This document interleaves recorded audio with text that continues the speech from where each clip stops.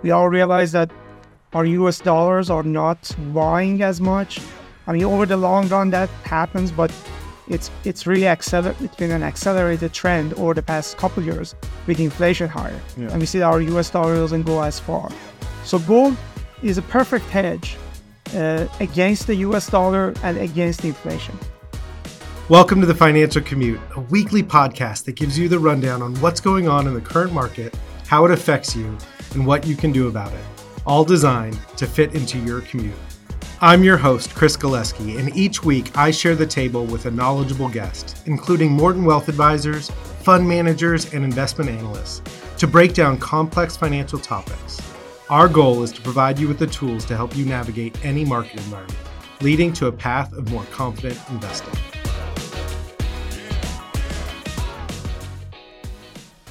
Hello, everybody, and thank you for joining us for another episode of the Financial Commute. I'm your host, Chris Galeski, joined by Managing Director of Investments, Sasan Faiz. Sasan, thank you for joining us. Thanks for having me on, Chris. So we just finished the third quarter, right? September 30th was the end of Q3.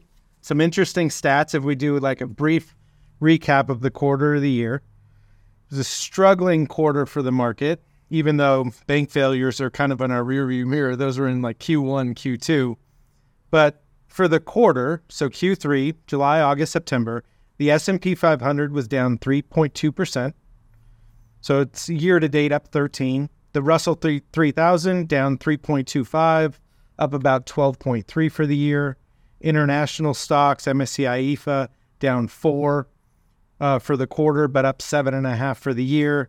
Bonds had their most interesting quarter. They were down 3.2% for the quarter, and then down about 1.2% for the year.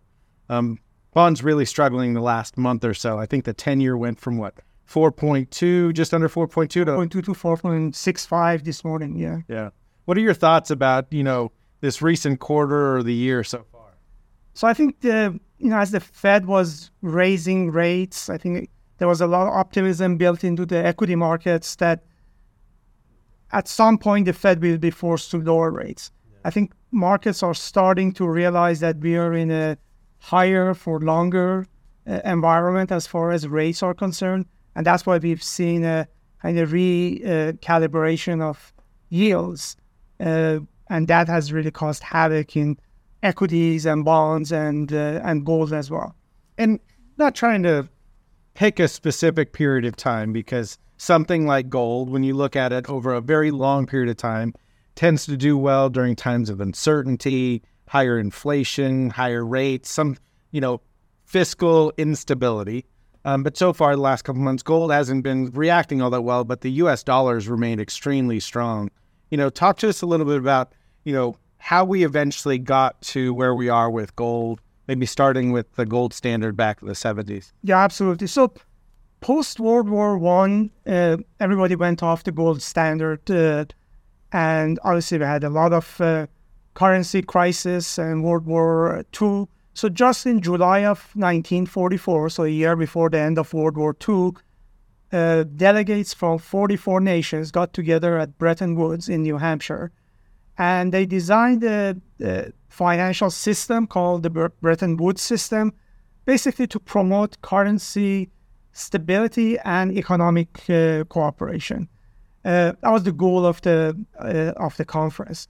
So that was actually the beginning of the development of IMF, the International Monetary Fund, and the World Bank, which came into existence several years later. The U.S. was running persistent account deficits. In 1971, President Nixon went off the gold standard.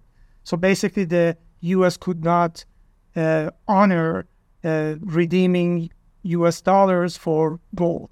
And gold at that initially was set at $35. So once the U.S. went off the gold standard, gold was able to fluctuate freely. So became another asset. And I think it's a little bit of a misunderstood asset class because it's really a store of value. It's a hard reserve currency. The whole idea of gold was that countries cannot continue to print money without any kind of checks and balances. And we see that now the US is doing it and many other countries are doing it as well. I saw something interesting a while back that said an ounce of gold many, many years ago could buy a really nice high-end Italian suit. And that was, $250, $300, and we'll go back 30 years. Now, all of a sudden, you look at gold at $1,900 an ounce, that's probably a really nice high-end Italian suit. So it definitely has held its value over there. Yeah, I think again, with inflation in the past couple of years, I think we all realize that our US dollars are not buying as much. I mean, over the long run, that we know that happens, but it's really it's been an accelerated trend over the past couple of years with inflation higher. Yeah. And we see that our US dollar doesn't go as far. Yeah. So gold is a perfect hedge against the US dollar and against inflation.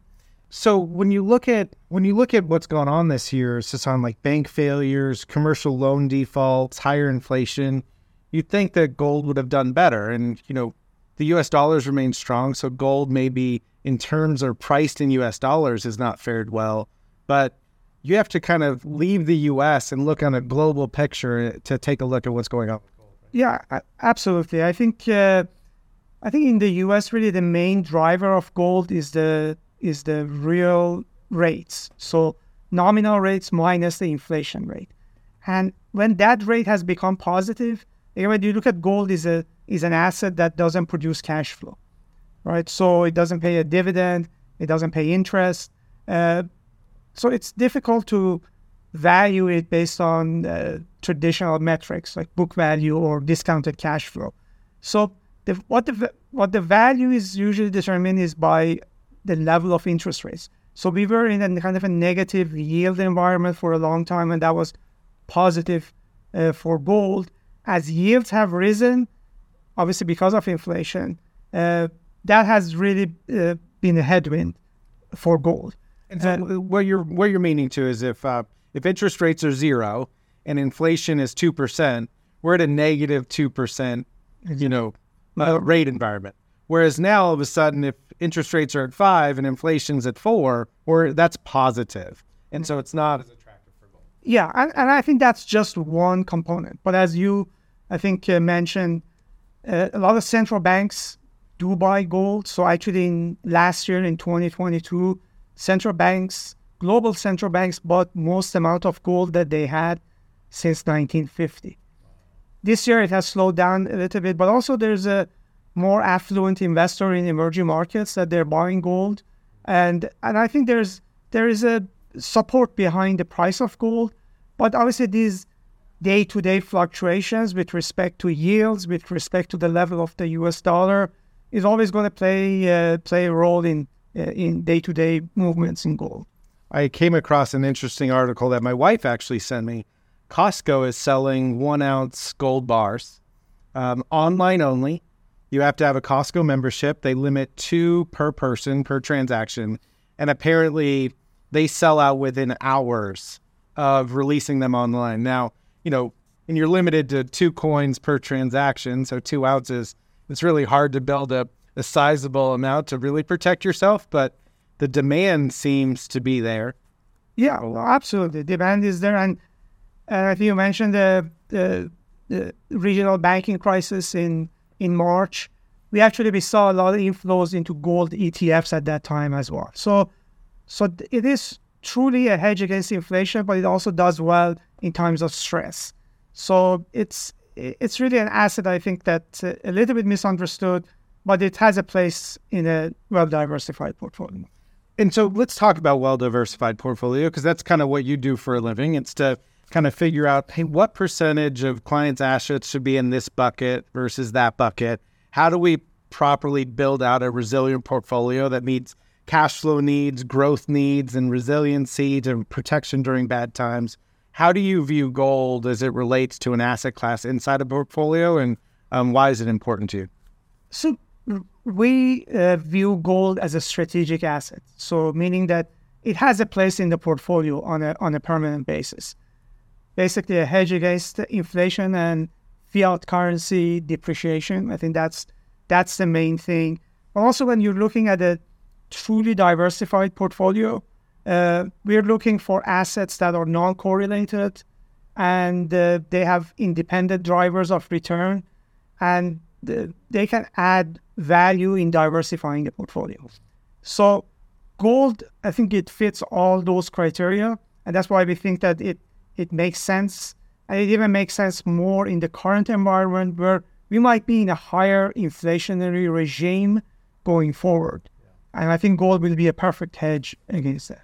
Yeah, you bring up some good points. I mean, it's really easy to look at performance of your portfolio and see that, a number of things are doing well, but maybe gold's flat or slightly negative in US dollar terms for the year and say, oh, man, maybe I should sell this and buy something else. But that's actually counterintuitive. You should be selling something that's doing well and maybe buy more gold right Exactly. now. Actually, if you look at gold over the past maybe quarter of a century, it has outperformed stocks and bonds. So there are short-term price movements, as you mentioned, that don't necessarily reflect the fundamentals. And I think those would be times where you want to be adding. So we believe that both gold and natural resource equities have a place in the portfolio. Again, we have a diversified portfolio, not necessarily putting a lot in it, but we have a tendency to allocate to both gold and natural resources as a hedge against inflation. Yeah, and you said preserving its value. I mean, not to go too negative, but with the U.S., $30+ trillion worth of debt and getting worse every year, I think globally $300 trillion worth of debt. The simplest ways to kind of fix that is either default on your debt, let inflation run away, or devalue your currency. It's kind of one and the same, but gold can be a nice sort of hedge against those currency manipulation. I think higher inflation is good for borrowers. Yeah. So you want to be a borrower in that environment so you can monetize that debt, pay off your debt with depreciated US dollars. And gold is a perfect hedge against that. Sasan, thank you so much. Look forward to more of these conversations. If you haven't heard already, we have our Investor Symposium on October 12th, Thursday, at the Westlake Village Inn. We hope to see you there. Thank you for joining us, and we hope this episode has provided you with a roadmap to feel more confident as an investor. To receive notifications about weekly episodes, email us at financialcommute@mortonwealth.com.